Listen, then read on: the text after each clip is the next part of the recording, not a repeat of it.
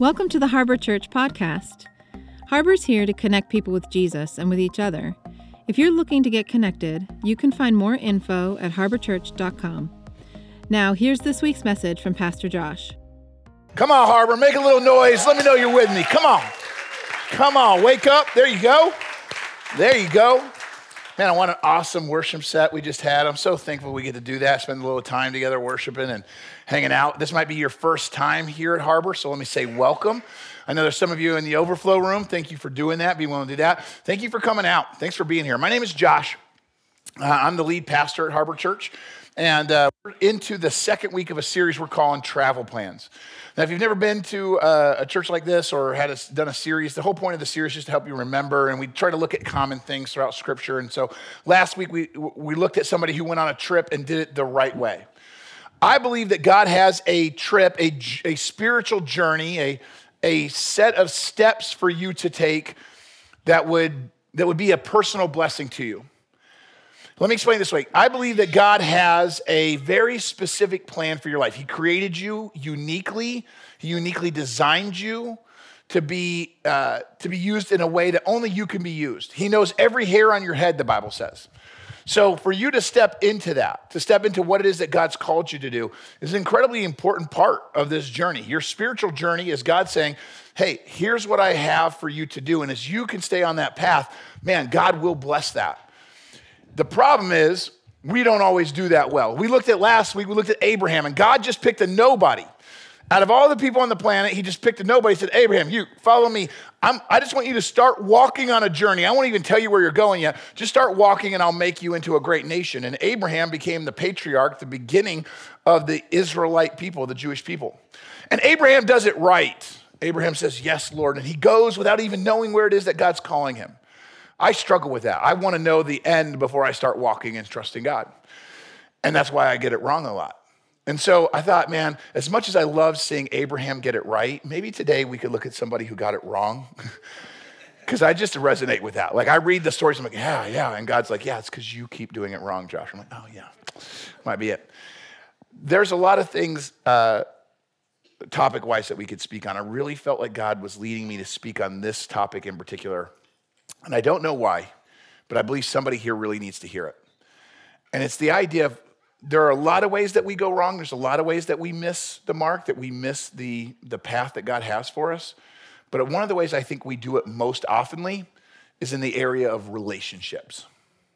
We mess up relationships so much, and it takes us away from God's best for us. And I think it's because it's a master plan from the devil. Now, when it comes to like people's life having a plan for them, God specifically has a plan for your life. And if you will stay with it, you will see more of God's blessings than if you do your own thing. There's a guy in the Bible who had a very specific plan for his life. God was going to use him in some powerful ways. And yet, the road of relationships took him away from God's best. If you want to find the story, we're going to start in the Old Testament in Judges chapter 13. In Judges 13, this guy, we don't even know his mom's name. We just know that his parents were unable to have kids. And his mom is heartbroken about being barren, and she's out in this field, and God sends the angel of the Lord to talk to her. And this is what the angel says in Judges 13, verse 5. Lady, you're going to become pregnant. Good news. You're going to give birth to a son. Awesome. But the plan that God has for his life, very specifically, is that he's going to need to fall into a certain criteria that God has for him. And the angel says his hair must never be cut. He will be dedicated to God as a Nazirite from birth. He will begin to rescue Israel from the Philistines.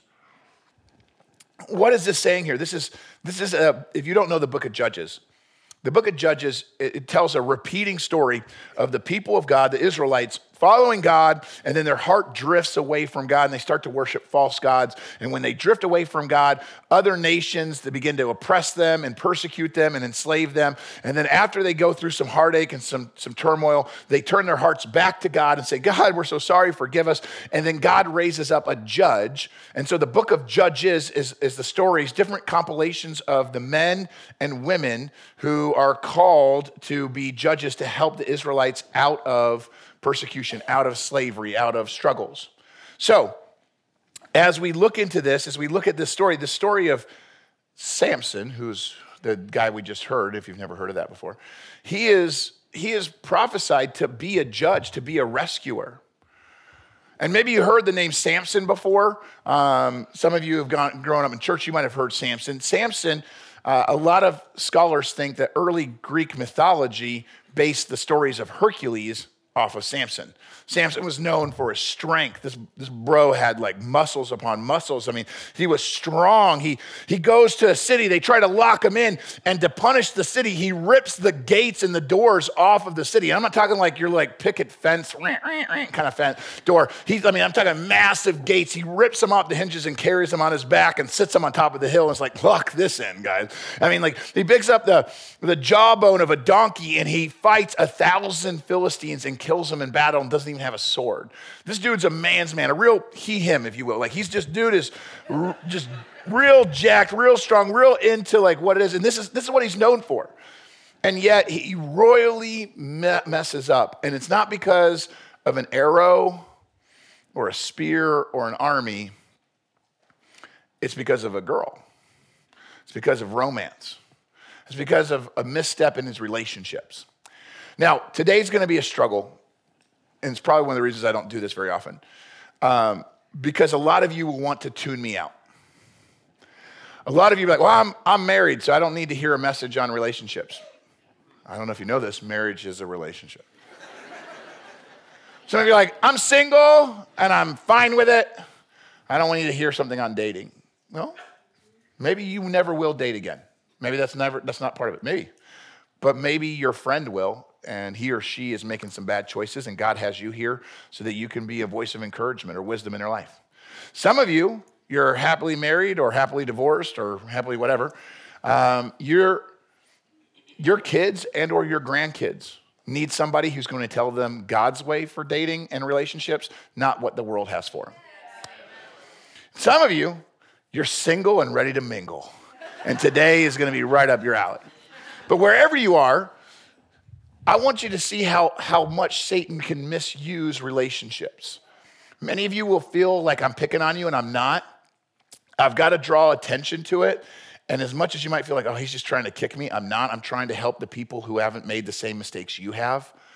I'm trying to help prevent some of that pain. So if you're here and you're like, I wish somebody had told me that 20 years ago, then you should be the ones nodding your head yes, clapping, saying amen. Because there's younger people in here that are like, oh, that's so weird. I'm not doing it. He's so wrong. And they don't understand the heartache that's coming for them if they don't fix some of this. Seriously, the world has got us so twisted when it comes to romance and relationships. You got to pull your head out of your butt. If you don't get this right, Satan loves to use this to mess people up. Look what happens to Samson. Strongest man on the planet. Here's what we see in the first story. Judges 14, verse 1. One day when Samson was in Timnah, one of the Philistine women caught his eye. Why does Timnah matter? Because he didn't grow up in Timnah. He's from the village of Zorah. He grew up, was born and raised in Zorah, and he goes to Timnah, and the girl catches his eye. And so when he returns home, he told his father and his mother, hey, there's a young Philistine woman in Timnah that caught my eye, and I want to marry her. Samson, what's her name? I don't know her name, but I'm in love. She gives me the butterflies. This is how important it is. I want to marry her. Go get her for me. Now, that might sound weird, but in the context, the culture of this day, having your parents arrange a marriage for you, that was really common. He says, go get her for me. And his father and his mother, well, they object. They're like, hey, you took a Nazirite vow. There's a lot of things. Your hair shouldn't be cut. You shouldn't be touching unclean things. You definitely shouldn't marry outside of your people, what God has for you. And by the way, even if you didn't take a Nazirite vow, you're also commanded to honor your father and mother, and he doesn't do that either. They say, hey, they objected. Isn't there even one woman? Isn't there one girl? Isn't there one nice girl that you could find among all your Israelite friends, all those people that you could marry? Why do you have to go to the pagan Philistines to find a wife? You know what his answer is? Go get her for me, Dad. She looks good to me. Oh, you don't understand. All the things you said about what God wants for me, yeah, that's good. I know I'm not supposed to date somebody who's not a believer. I'm not supposed to date somebody who isn't following. I know I'm not supposed, but they're so cute. Said nobody in this room. Here's the thing. And why this is important, because it speaks to a common occurrence in Samson's life. And I spoke on this last time I spoke on Samson, and I made this point, but I wanted to come back to this point because it illustrates the topic of romance. Zorah and Timnah are 6 miles apart. They've done studies, and the average human with the average stride of between 2 and 2.5 feet would take roughly 2,000 steps to walk a mile. That's on average what it would take you to walk a mile. You'd take 2,000 steps. If Samson meets that criteria, then it took him 12,000 steps to walk those 6 miles. 12,000 steps in the wrong direction. And it speaks to a pattern in his life. Because in Judges chapter 16, verse 1, it says, one day, Samson went to the Philistine town of Gaza. You hear a lot about that right now, by the way. He went to the Philistine town of Gaza and spent the night with a prostitute. Nate's not looking about marriage anymore. This isn't about a commitment. This is about a one-night stand. He just wants to have some fun.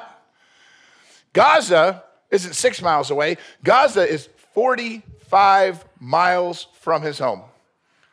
90,000 steps. Home Slice walked 90,000 steps in the wrong direction because of hormones.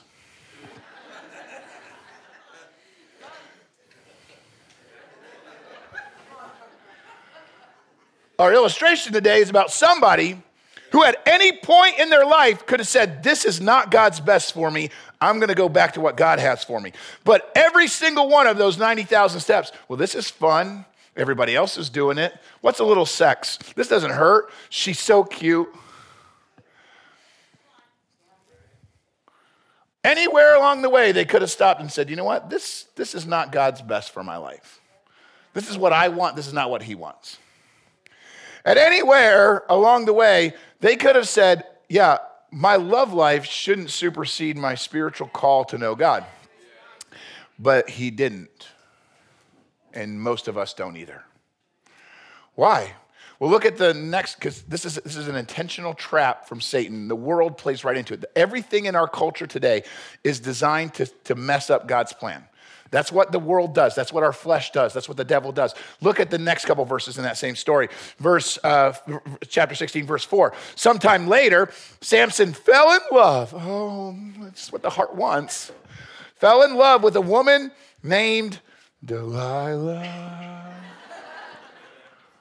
You know that word means temptation in their language? Delilah lived in the valley of Sorek. And the rulers of the Philistines, those the bad guys, they went to her and they said, hey, we want you to entice Samson to tell you what makes him so strong.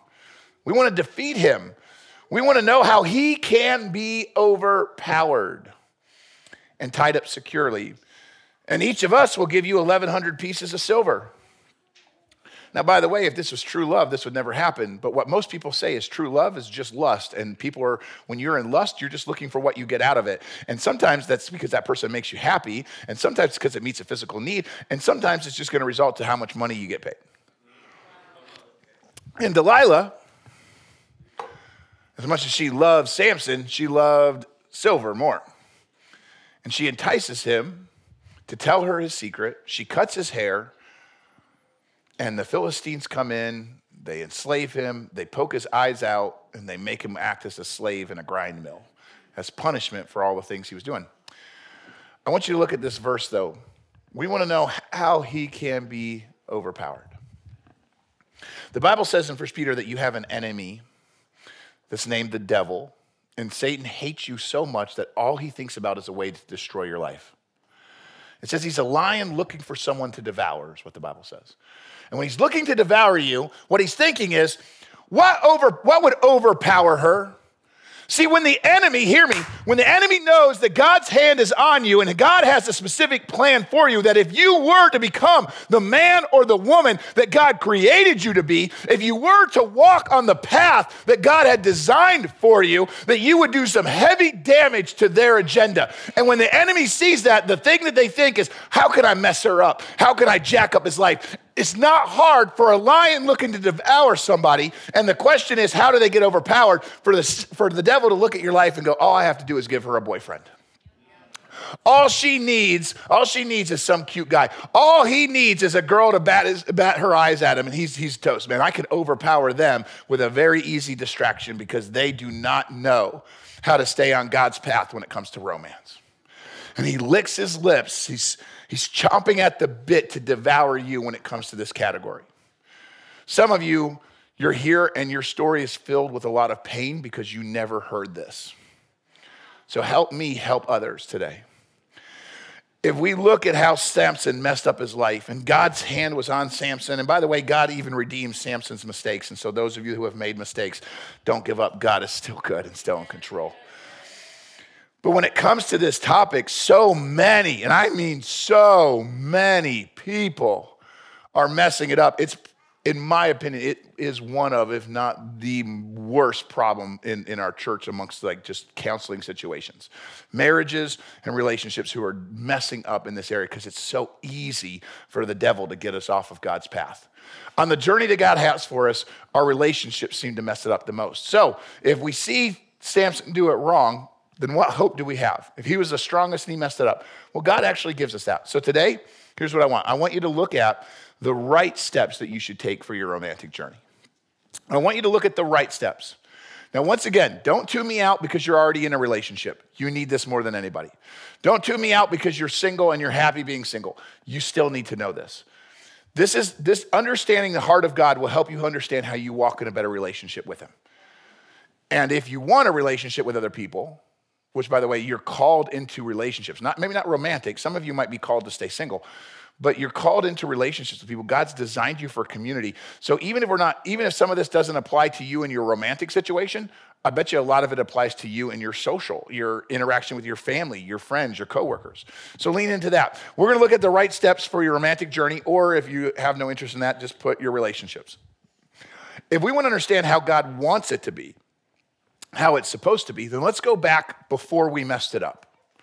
Before sin entered the picture, before our flesh and the world and the culture became so driven at messing up our love life, how did God intend for us to be?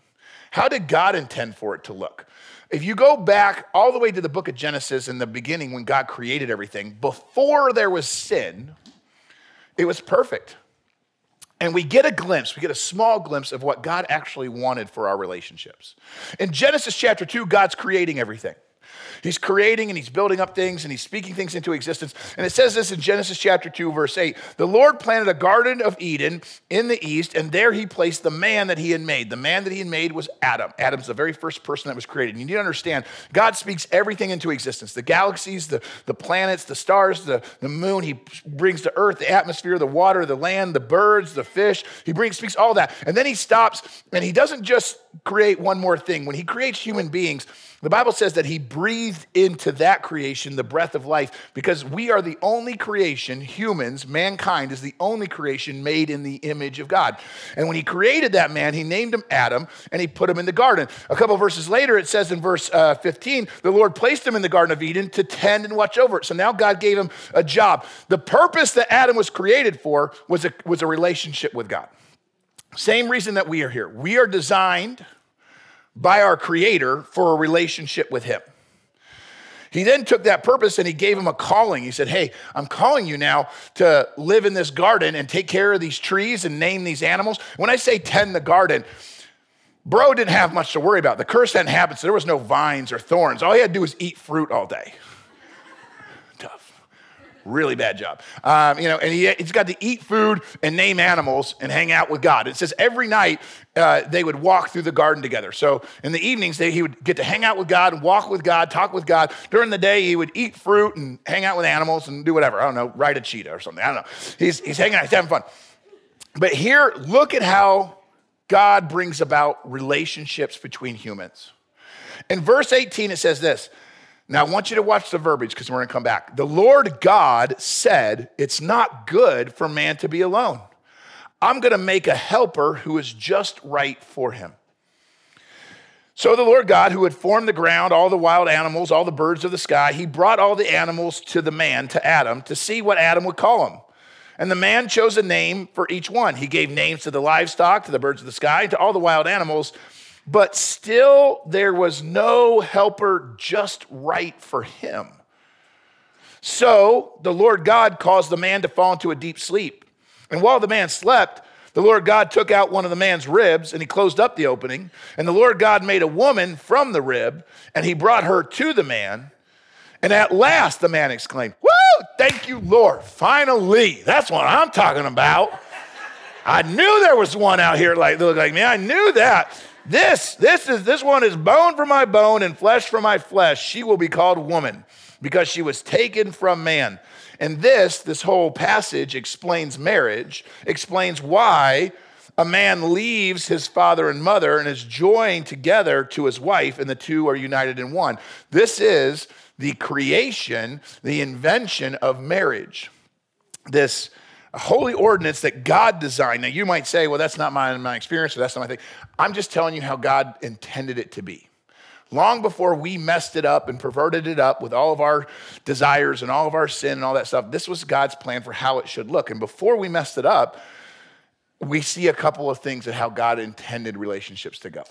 First off, I see when I look back at this story, if we'd rather do it like Adam instead of how we tend to do it, which is like Samson, if you want to take the right steps, you need to know this. You have to start walking in trust of God's design, not of your desires.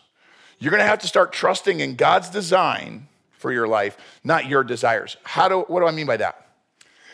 Tell me who it is that got lonely. Well, Adam. At what point do you ever see Adam say he's lonely? Go back to verse 18. Who says they're lonely? The Lord God said. Do you understand that? God came to Adam and goes, "Hey, Adam, you're lonely." And I think Adam went, "What's lonely?" God, I'm having a blast, bro. This is great, man. I'm eating all this great food. I named that one a zebra. Check this one out. This one I'm calling a platypus. It's gonna mess with people. It's pretty great. I love it. It's awesome. God, we hang out every night. I'm loving life. What do you mean I'm lonely? And God says, I actually have something I want to add to your life because I've got another plan for you.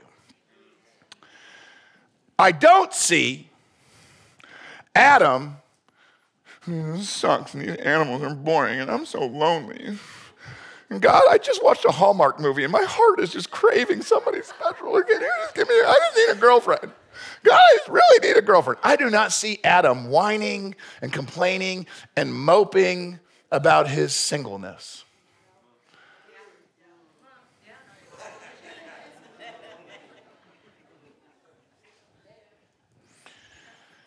I don't see Adam trying to fix his singleness.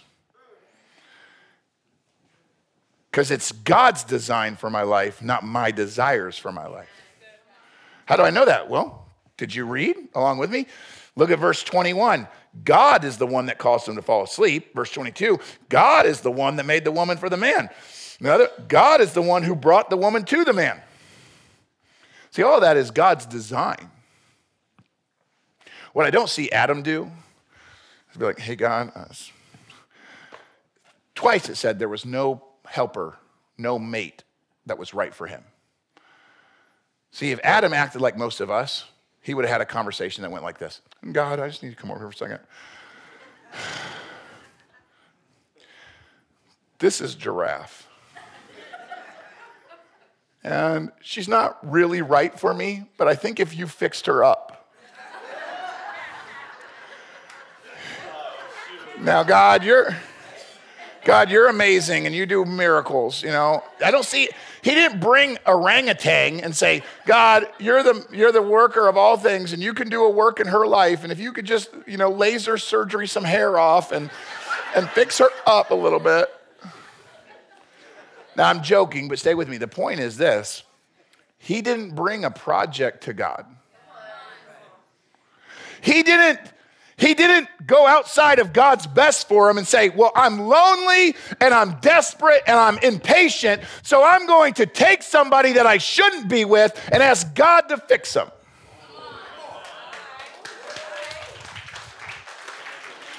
Pastor, why did you say it like that? I don't know, because I'm the pastor, and I don't know how many times in a given day I can hear somebody say, hey, I want to invite you to come. I just want to introduce you. This is the person that I forced to come today.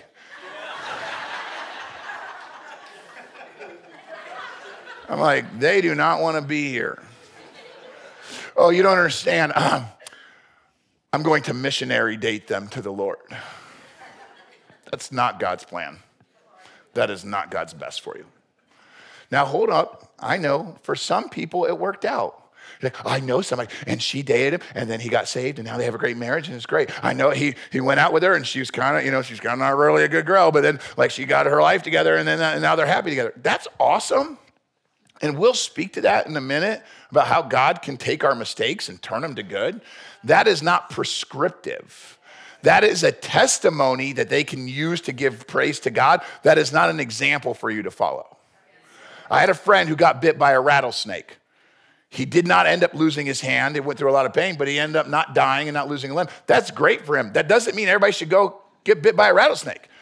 He did something that he shouldn't have done, and it turned out okay, but that doesn't mean everybody should go do that. And some of you are like, well, I know somebody, and they didn't do the way things God told them to do, so I'm going to do it, and it'll be work out for me. That's a horrible, horrible plan.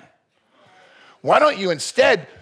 Hey, some of you are not nodding your heads, yes, and it's really upsetting me as your pastor because there's people in here that are like, yeah, I'll just do whatever I want. If they were being honest with you, if they were being honest right now, they would say, yeah, he's right. I wish I'd saved myself a ton of heartache. Yes. I'm not saying that God can't do something and redeem something. I'm not saying that. But I am saying that he has a plan that if you'll stick with his plan, it will be better for you than if you do things your own way. God still redeemed Samson. Samson was an idiot, and God still used him and saved him, and that's the only hope I have. But that doesn't mean I should just go do all the same dumb mistakes and keep trying to put God in a place where he has to fix all my poor choices. Adam said, Adam was just living the life that God had called him to. And was doing his thing. And you'd say, well, if it's God's design and not my desires, I thought the Bible said that if I ask, God will give me my desires. You're misquoting it. What the Bible actually says, if you want to look at it, it's in Psalms 37, verse 4. The Bible says, first take delight in the Lord, and then he will give you the desires of your heart. What is the order of operation there? It's God first. See, we love the second part. Dear God, give me somebody with Ryan Reynolds' face and Brad Pitt's body. I just would love to have this whole criteria, right? I don't know what your thing is, but whatever. That's what my wife asked for. That's what she got me. It's not that funny. We love the second part. God, give me what I want. But he says, actually, he's like, if you trust my design for you, I will begin to work in your heart so that your desires shift towards what I have best for you. And now all of a sudden, I don't desire somebody who's a smoke show. What I desire is somebody who's actually going to be pursuing God more than they pursue me, because now I know that's a healthy relationship for me to be in. Romans 15 says it this way in verse 13. I pray that the God, the source of hope, will fill you completely with joy and peace. Why? Because you're awesome? Because your heart knows what it wants? No, because you trust in him. Then you will overflow with confident hope through the power of the Holy Spirit. You want to know why many of your marriages today have no hope, have no peace, and no joy? It's because you don't know the God, the source of hope. You're not trusting in him, you're trusting in you. And the world tells you that whatever your heart wants, it's okay. Go date that loser. They'll turn out all right because your heart loves them. The Bible says your heart is wicked and stupid and that you make a lot of dumb choices. I don't like this message very much. I don't like preaching it, to be honest with you, because all it does is remind me of how stupid I was. Now, by God's grace, he has made some really great things happen in my life. And I love being married. I love my family. And man, I wish that I hadn't messed up so much between where I am now and where I used to be. I'll speak back to the hope, and there is hope. But we got to go back to where you're trusting. Your desires or God's design. That speaks to those of you who have been married for a long time. Are you still trying to have your desires of your husband, of your wife? And I don't mean like loving, I mean like fixing them. Like, God, you got to do this. If they would just pick up their freaking socks. Like, Are you still trying to put your changes on people instead of saying, God, I'm trusting that what you have for me? Here's what some of you need to do. You just need to get to this place in your heart. God, just do a work in me to prepare me for the person that I believe you're working on for me. Instead of saying, God, I need this. God, make me into the person who can receive a boyfriend or a girlfriend. Make me into the person who can receive a husband or a wife. Make me into the kind of person who can be a good dad or be a good mom. Don't give me a kid and then let me stumble through all of this. Turn me right now. Work on me right now so that I might be ready to receive a blessing you have from me. Most of us just fall into it and be like, oh, wow, I screwed this up. What if we just follow God's plan for our life when we're in high school? Instead of dating just like out of our minds and throwing away all the things that are valuable and precious and just because everybody else is doing it, we're going to do it. How about you actually save that, give it to God and say, God, work in me so that when I'm ready, I'll be able to receive and move into your blessings for me. And what that does is it takes pressure off of you. What it does is it allows you to find God's best for you. How do I know that? Because we see where Adam is when Eve shows up. And this is our second point. You have to learn to walk towards a purpose, not a proposal. I just need a wife. I just need a husband. No. You need to find completeness in God. Adam did not need Eve to make him happy. Let that sit there for a second. Adam was happy and content long before Eve showed up. Some of you need to write this down. You'll be ready to date when you don't need to. You'll be ready to date when you don't have to date. See, Adam didn't need Eve to make his life complete and finished and whole and happy. He was good with God. And God said, now you're ready for me to add to it. You're good where you are, and now you can receive Eve. He brought Eve to Adam. Adam was doing what? Working in the garden, keeping busy, doing what God had called him to do. He had a purpose, walk with God. He had a calling, tend the garden. He had a job, name the animals. Let me stop there for a second. It's really important, if you want to date, that you should have a job. Ladies, don't date that guy that doesn't have a job. Because if he's borrowing money from mom, that's not a real date, okay? No money, no honey.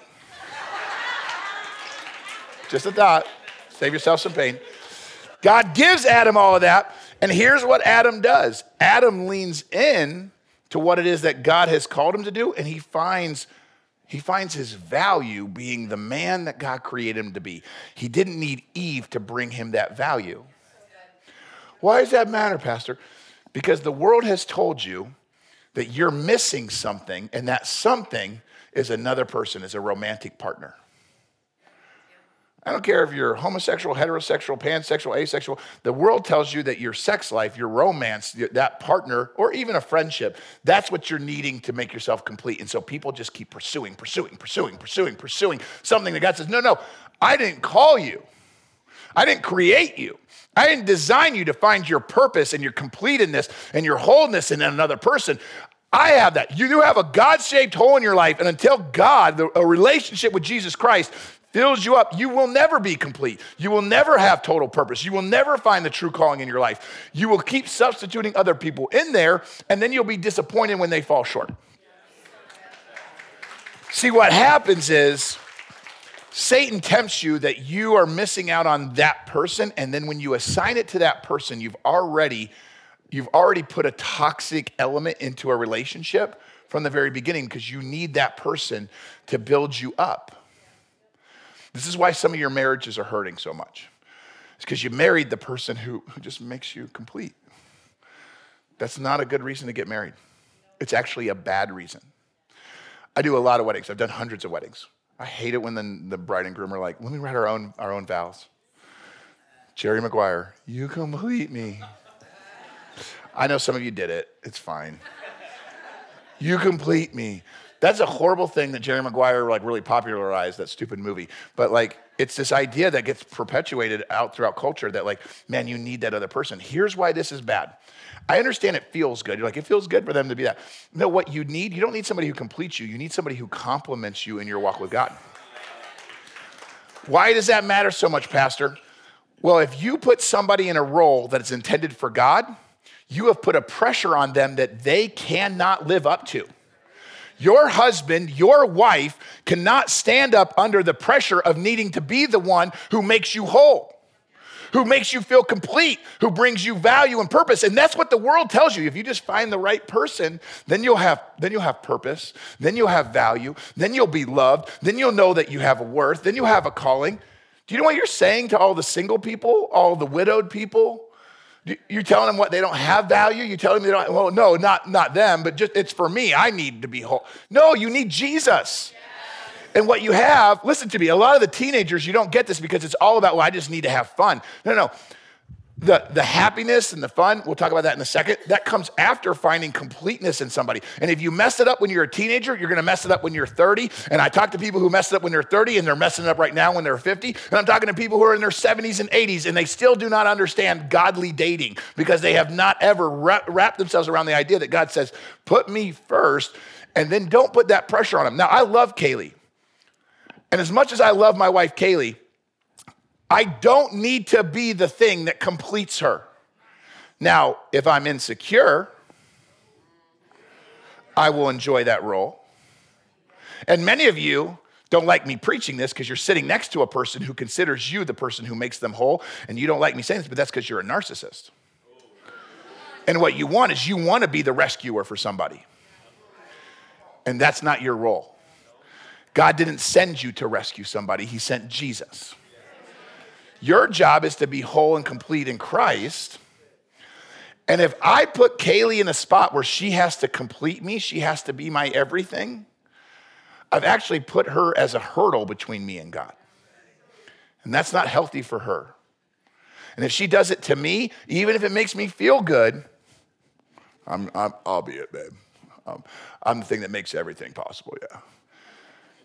I've actually put myself as a barrier between her and God. And that doesn't help me in my relationship with God. And by the way, I cannot live up to that. You cannot live up to that. As good as it feels to be the person who rescues somebody, ultimately, when they find out that you're only human, you will disappoint them. You ever see a marriage that started off with, I just love them so much, everything about them, I love everything, the way their hair just blows in the wind, the way they smell, everything about them, they just make my heart just flutters. I'm around them, I just get like goosebumps, I'm like on a swing, just like, oh, it's great. And then like 3 months later, I hate their face, the way they breathe. Oh my gosh, I can't stand to be. How did you go from this level of love to this level of hate? Talk to somebody who's divorced in here. Well, they got with it. Everything was great for a while. Yeah, because you were looking for completeness. You were looking for them to make you happy. You were looking for, you cared more about the proposal than you cared about the purpose that God had put on your life. Got a lot of people coming to my office going, Pastor, I just keep finding all the wrong people. I keep dating losers. I just keep dating, the worst. And they have these stories about all the broken people. This girl after this girl, after this girl, this guy, after this guy, after this guy. Why is wrong with me? You're bleeding and you're jumping in the ocean and you're surprised that you're attracting sharks. See, you're hurting and you're incomplete and you're looking for somebody else to fill. So you're getting into this dating game, incomplete, and you're looking for them to fill that gap. And what happens, and here, by the way, this is not me putting you down. Don't think, every single one of us are broken. All of us are imperfect. All of us have fallen short of God's glory. But see, as long as I don't go to God to fix that, and I keep trying to use my job and my money and my personality and a girlfriend or whatever to fix the brokenness in me, I will always be bleeding out and I will always be attracting the wrong stuff in. And what tends to happen is broken people tend to attract other broken people. You're incomplete. You're looking for somebody to make you feel better. I'm incomplete. Now, what causes it? Some of you were abused. Some of you had stuff happen to you. Some of you never saw a healthy relationship. Your parents were divided, and you've never seen good love. You've never received it. Somebody broke your heart. Somebody really, I don't know what caused it. Some of you, it's just that you're lonely or you're bitter, but there's something broken in you, and you're not giving it to God to be healed. You're looking for another person to fix it, and here's what happens a lot of times, and this is why I'm passionate about it, and I'm angry because I hate what the devil is doing. There are some of you that you don't believe what I'm saying right now, and you're going to keep dating people, and you're going to keep giving them a power over you that they shouldn't have. You want to know why you can't break up with her even though she keeps cheating on you? You know why you can't break up with him even though he's abusive? It's because you've given them the power to complete you, to make you whole. You've bought this lie that you need them to do something for you. So even though there's clear signs that they're not the person you should be with, there's clear signs that they are not God's best for you, you feel trapped in this relationship. And if that's not you, you probably know somebody who does this. You're held hostage in a relationship that's toxic and bad, but it's because you're incomplete. You're missing something, and you're giving them the power to be the one who saves you. It's a power they can't handle. It's a power they don't deserve. And most of the time, it'll be a power that they abuse. And that's why so many people are broken and hurting. But nobody besides an occasional pastor is saying this. Parents, teach your kids what I'm saying. Friends, stand up to your friends and tell them, I don't care what crap you've been reading in a romance novel. Here's what God says about the right way to do it, and be a true friend to somebody.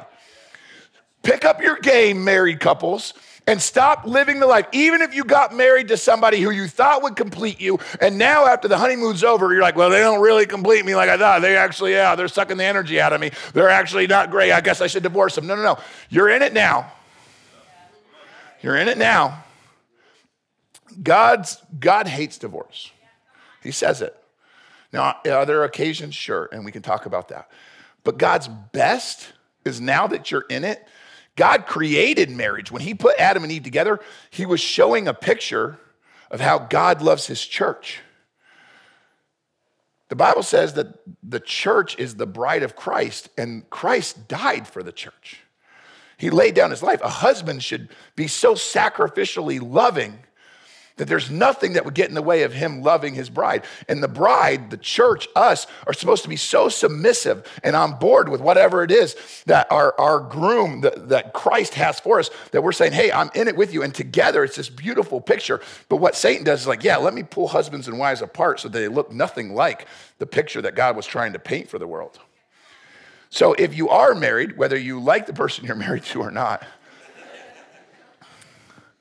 it may be that God's got you here because he's saying, hey, you might have jumped into this with the wrong motives, but this is where I can make something good come out of something bad. And that's why I love Romans 8:28. Romans 8:28 says that all things work together for good to those who love God and are called according to their proposals, their desires. It says the people who are called according to his purpose. Once I know my purpose, do you see the power? Do you see the confidence that Adam would have? Do you see the joy that Adam has? He's doing what God has for him to do, and he doesn't need a wife. And then God brings him a wife, and he's like, it just got better. Woo! He's not over there going, I can't do this. I just can't do it. Everything sucks. Everybody else has a wife, and all the other stuff. And okay. Now he's beholden to Eve. No. You should, listen to me, you should be so passionately following after God that if somebody wants to get with you, they have to pursue God just to find you. Amen.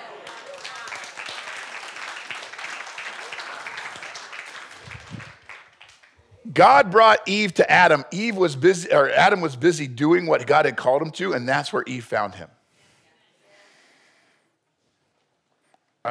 I think it's okay. You can find somebody in a lot of places. I don't think the bar is a great idea. I don't think Tinder's a good idea anymore. I know some of you found, or we got couples in our church that found online. That's cool, eHarmony, whatever, If you used a mouse to get a spouse, awesome. I think it's wrong. But where you find a spouse, or it does speak a lot to like, what is your expectations? Like, let me say this though. We should just cover this. As your pet, let's just cover this. A lot of people dating in church. You're only here because you want to find somebody. I think it's a great place. I think if you really want to find somebody good, you shouldn't date somebody who doesn't go to church. If you have a church to go to, then maybe God will have somebody there in that church. That's a great place to find somebody. But if you're dating somebody that you met at church, that does not mean that they're the right person for you. It does not mean that they're actually following after God. You want to know why? The church has a lot of messed up people. You know, I know that. You're here. In the same way that you're like, well, I met him at your church, Pastor. Yeah, and he met you here. I thought she was a good girl. I met her at church. Just because they can doesn't mean they got it all together. Here's what's ticking me off, though. And I learned this as a youth pastor, 15 years of working with teenagers, and now working with adults. It's the same problem. Same problem that the teenagers have, the same problem the adults have. You're dating wrong. You date, and you mess up your dating relationships. And then when you break up, neither of you come to church anymore. Yeah, it's really ticking me off. It's a great plan from Satan. He gets two people to stop following after God because you dated wrong. You want to know why you dated wrong? Because you've bought into the world's standards, the world's ideology for what it means to actually fall in love with somebody. You realize that you don't have to and shouldn't sleep with somebody you're not married to. Pastor Josh, you're literally the only person that thinks that. I'm not. It's from God. I might just be the only person that's brave enough to speak it into your life. Well. I mean, my parents have been together for 50 years, and they were sleeping together that's okay. That's their story. It's not prescriptive. You know people who messed it up and they're still cool. That doesn't mean that's God's best for you. A lot of the counseling I do with married couples is because of what they did before they were married and the problems that it brought into their marriage. Save yourself some more. I'm not saying your marriage will be perfect. It'll never be perfect because you're not perfect. Marriage is two imperfect people being together. But if you will learn to get it right here, God will bless it there. But we keep messing it up. Stop dating people and dating them wrong. You're actually being used in Satan's plan to push people out of the church. You should be able to date somebody in church, find out that that's not God's best for you, stop dating them, and still feel comfortable sitting next to them or behind them worshiping God in the same room. But you don't, because when you went out with them, you started doing other things with them. You gave away too much of your heart or too much of your body, and now it's awkward. See, what you did is you allowed, now the motivation behind it, you can blame whatever it is. It's still your choice. You still did what you weren't supposed to do. And some of you are 50 and 60 years old and you're doing the wrong thing and you're like, well, I'm not a kid anymore. There's no timeline on obeying God. The thing that you're messing up is you're creating a bond between you and somebody you're not married to, and that is actually only designed in the confines of marriage for health. Everywhere it's used outside of it is actually detrimental. But it's so much fun. Yeah, because the world knows that it's fun for a season and it jacks up the rest of your relationships.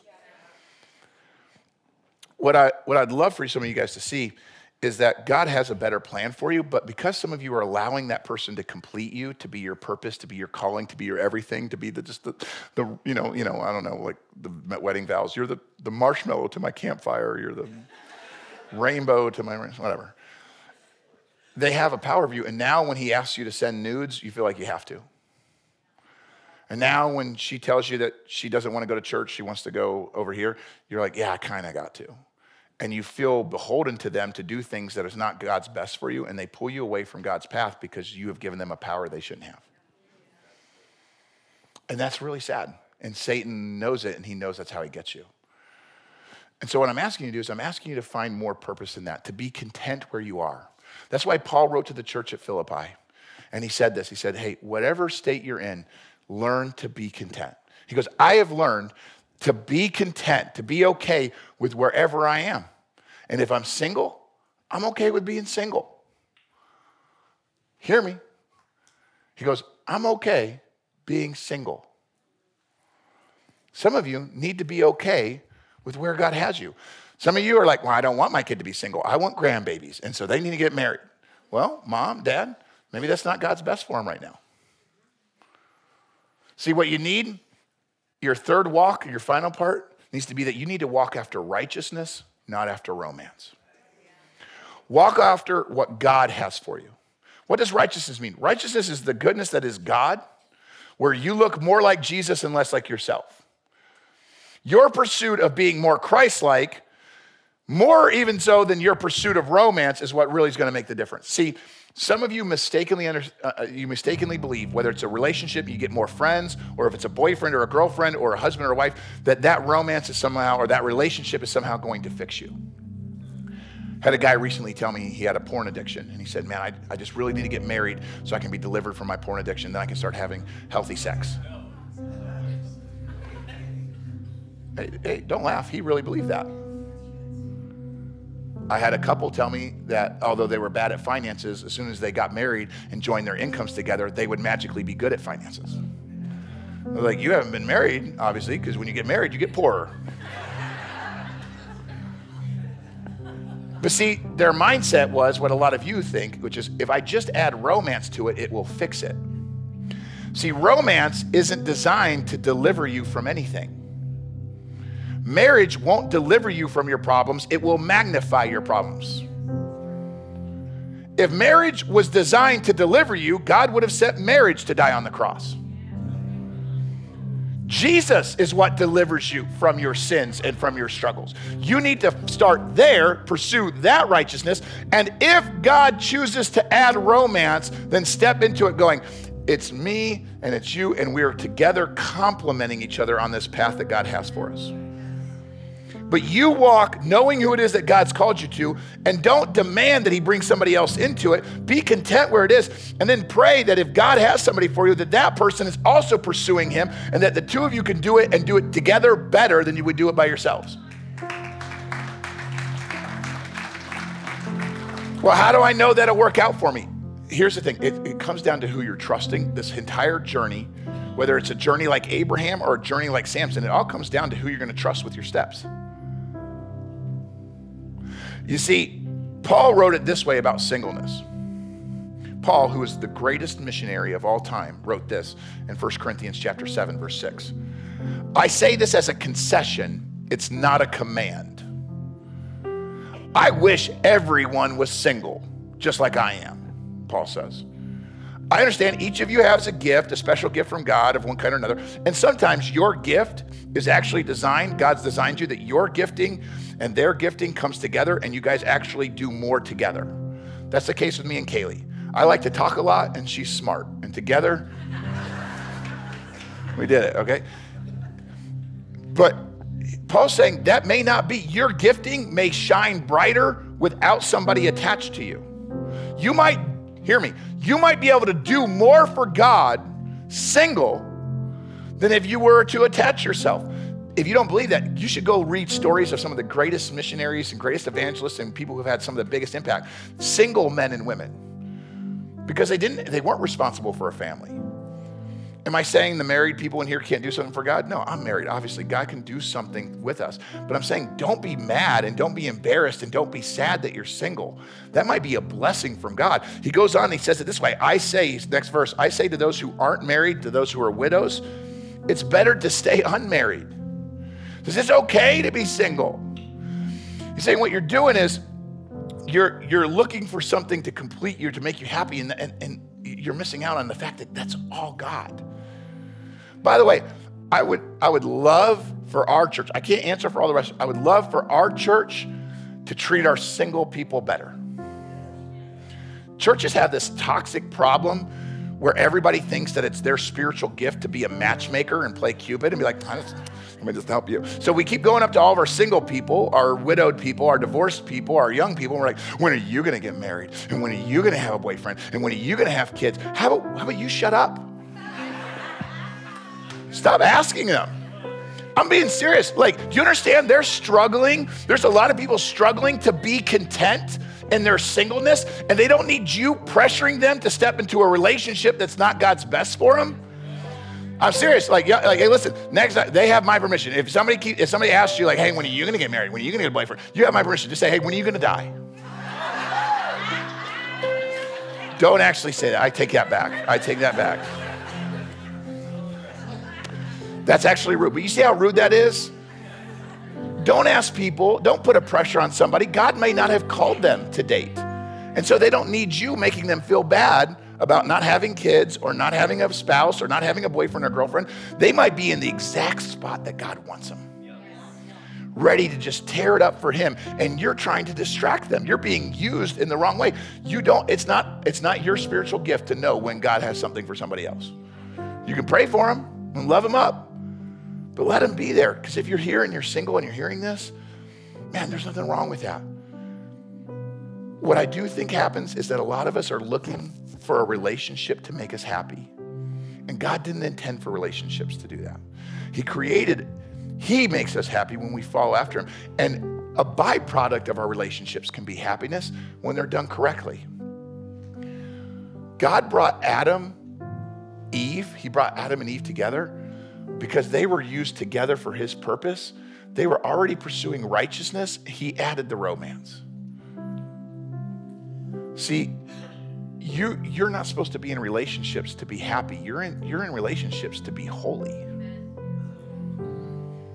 As a matter of fact, I gave this recommendation a couple of years ago, or maybe not like that, maybe a couple of months ago, on a book that I just really think, if you're looking for one to read Sacred Marriage by Gary Thomas. Tagline on the bottom says, what if God designed marriage to make us holy more than happy?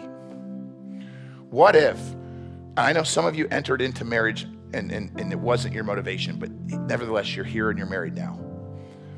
What if God didn't put that person in your life to meet all of your needs? What if a happy marriage was two servants serving each other as they serve God? Now my husband, my wife, doesn't have to do everything I need. I'm trusting God for that. And I don't have to get bent out of shape if they fall short. And I don't have to be beholden to do that for them. I'm just serving God and allowing God to use me to serve them. And we can be this beautiful picture to the people around us. What if we didn't mess it up by leaning into our flesh, by pursuing our heart? What if we say, God, what do you have for me? This is what the Bible says in Psalm 17:15. Because I am righteous, I will see you. When I awake, I will see you face to face and be satisfied. Where does my satisfaction come from? When I'm pursuing righteousness. You're never going to be satisfied. Just hear me out. You'll never be satisfied short of having Jesus Christ at the center of your life. No matter how much money you make, how many titles you get, how many cars you buy, how many girls you date, how many, whatever, likes you get on Instagram. You'll never, ever be satisfied short of finding the righteousness that comes from God. He's the only thing that will fill that void. When you learn that, man, now you're ready to date.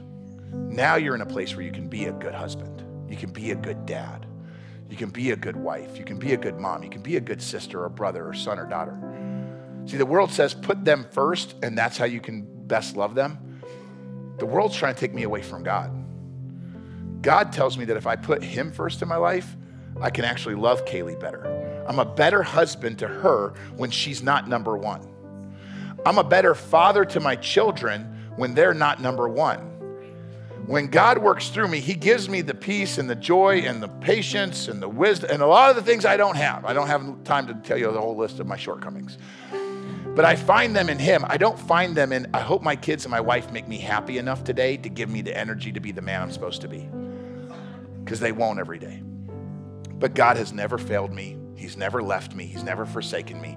So if I go to him for that source, I'll never be disappointed.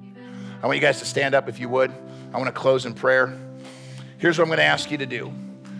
Wherever you're standing right now, would you just take a moment to be in prayer? Would you just close your eyes and bow your head? Take a moment to just reflect on what we've been talking about. And look at what it is that God has said. As you're standing here, close your eyes, hear these words of Jesus. As he looked out at a crowd full of people, he said this in Luke chapter 9. If any of you wants to be my follower, you have to give up your way. Give up your own way, take up your cross daily, and start following me that way. So in the quiet of this moment, would you just have a prayer between you and God and ask him, God, where have I been pursuing my way instead of your way? God, where have I stepped off of your path? Lord, today I'm sorry. Maybe he's already poked you in the heart. And what you need is you need to ask for forgiveness. You already know some relationships that you've prioritized over him. And so today you say, God, I'm sorry. I'm sorry I put my boyfriend, my girlfriend ahead of you. I'm sorry that I made my son or my daughter more important than you. I'm sorry that I pursued a relationship more than you, or it could be anything. Maybe today God's just trying to get a hold of you to relax, to find contentment in him. So maybe today you just say, God, I'm sorry that I've been so wrapped up in trying to find romance that I neglected my relationship with you. I neglected the righteousness you've called me to.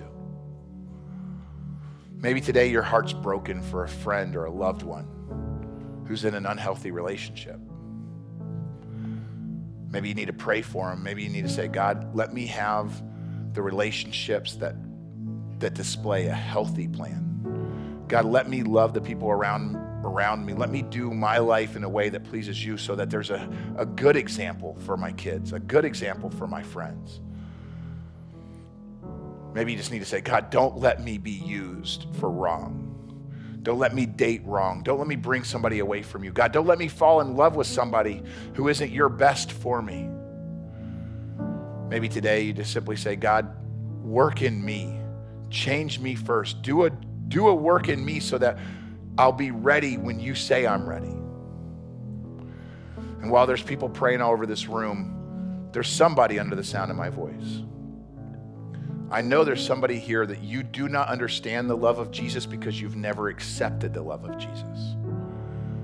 There's some of you right now that maybe you're listening to this online, maybe you've got a different plan, but you're hearing this and you're going, how can I love like that? Everything about my love is selfish. It's because you haven't understood the love that God created. The Bible says that we can only truly love because he loved us first. The kind of love where he would leave heaven and die on a cross in your place.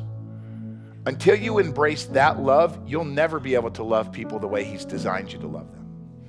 You can't show pure love until you've embraced it, and the only way you can embrace it is by going to Jesus and saying, God, forgive me. Lord, take away my sin. You paid for it. I can't fix it, but I know you can. God, be my Lord, my Savior. Invite him in. As I pray, you pray. Dear God, thank you for the story of Samson. Forgive us for the times that we walk away like he did. But God, thank you that even though we've messed it up, you can still make it right. And so, Lord, today we pray, Romans 8:28, that you can take all of this good and bring it back, all this bad, and you can bring it back for good. You can take all of this and make it good if we're called to your purpose. So, Lord, today, let us be men and women who follow after you. Let us care more about what you want for our life. No matter what our friends say, no matter what the other kids at school say, no matter, God, what siblings have done, what the world tells us, what movies say, what everybody else is doing, God, let us actually do it your way. Let us find a joy and a peace in you. God, let us be the kind of people that surrender to you. God, let us be the kind of people that trust you more than we trust ourselves. God, would you be the king of our hearts, the king of our life, the Lord of all that is. Lord, today we pray that we wouldn't pursue us anymore. God, we pray that we would learn to trust you with our kids, trust you with our future, trust you with our friends, trust you with our love life, trust you with everything, God. Let you be the one in control. Lord, we need you today. Lord, help us, guide us. It's in you we pray. Amen. If you'd like to support the ministries of Harbor as we bring the hope of Jesus to our community and around the world, you can visit harborchurch.com/give or text any amount to 84321. Thanks for listening. See you next week.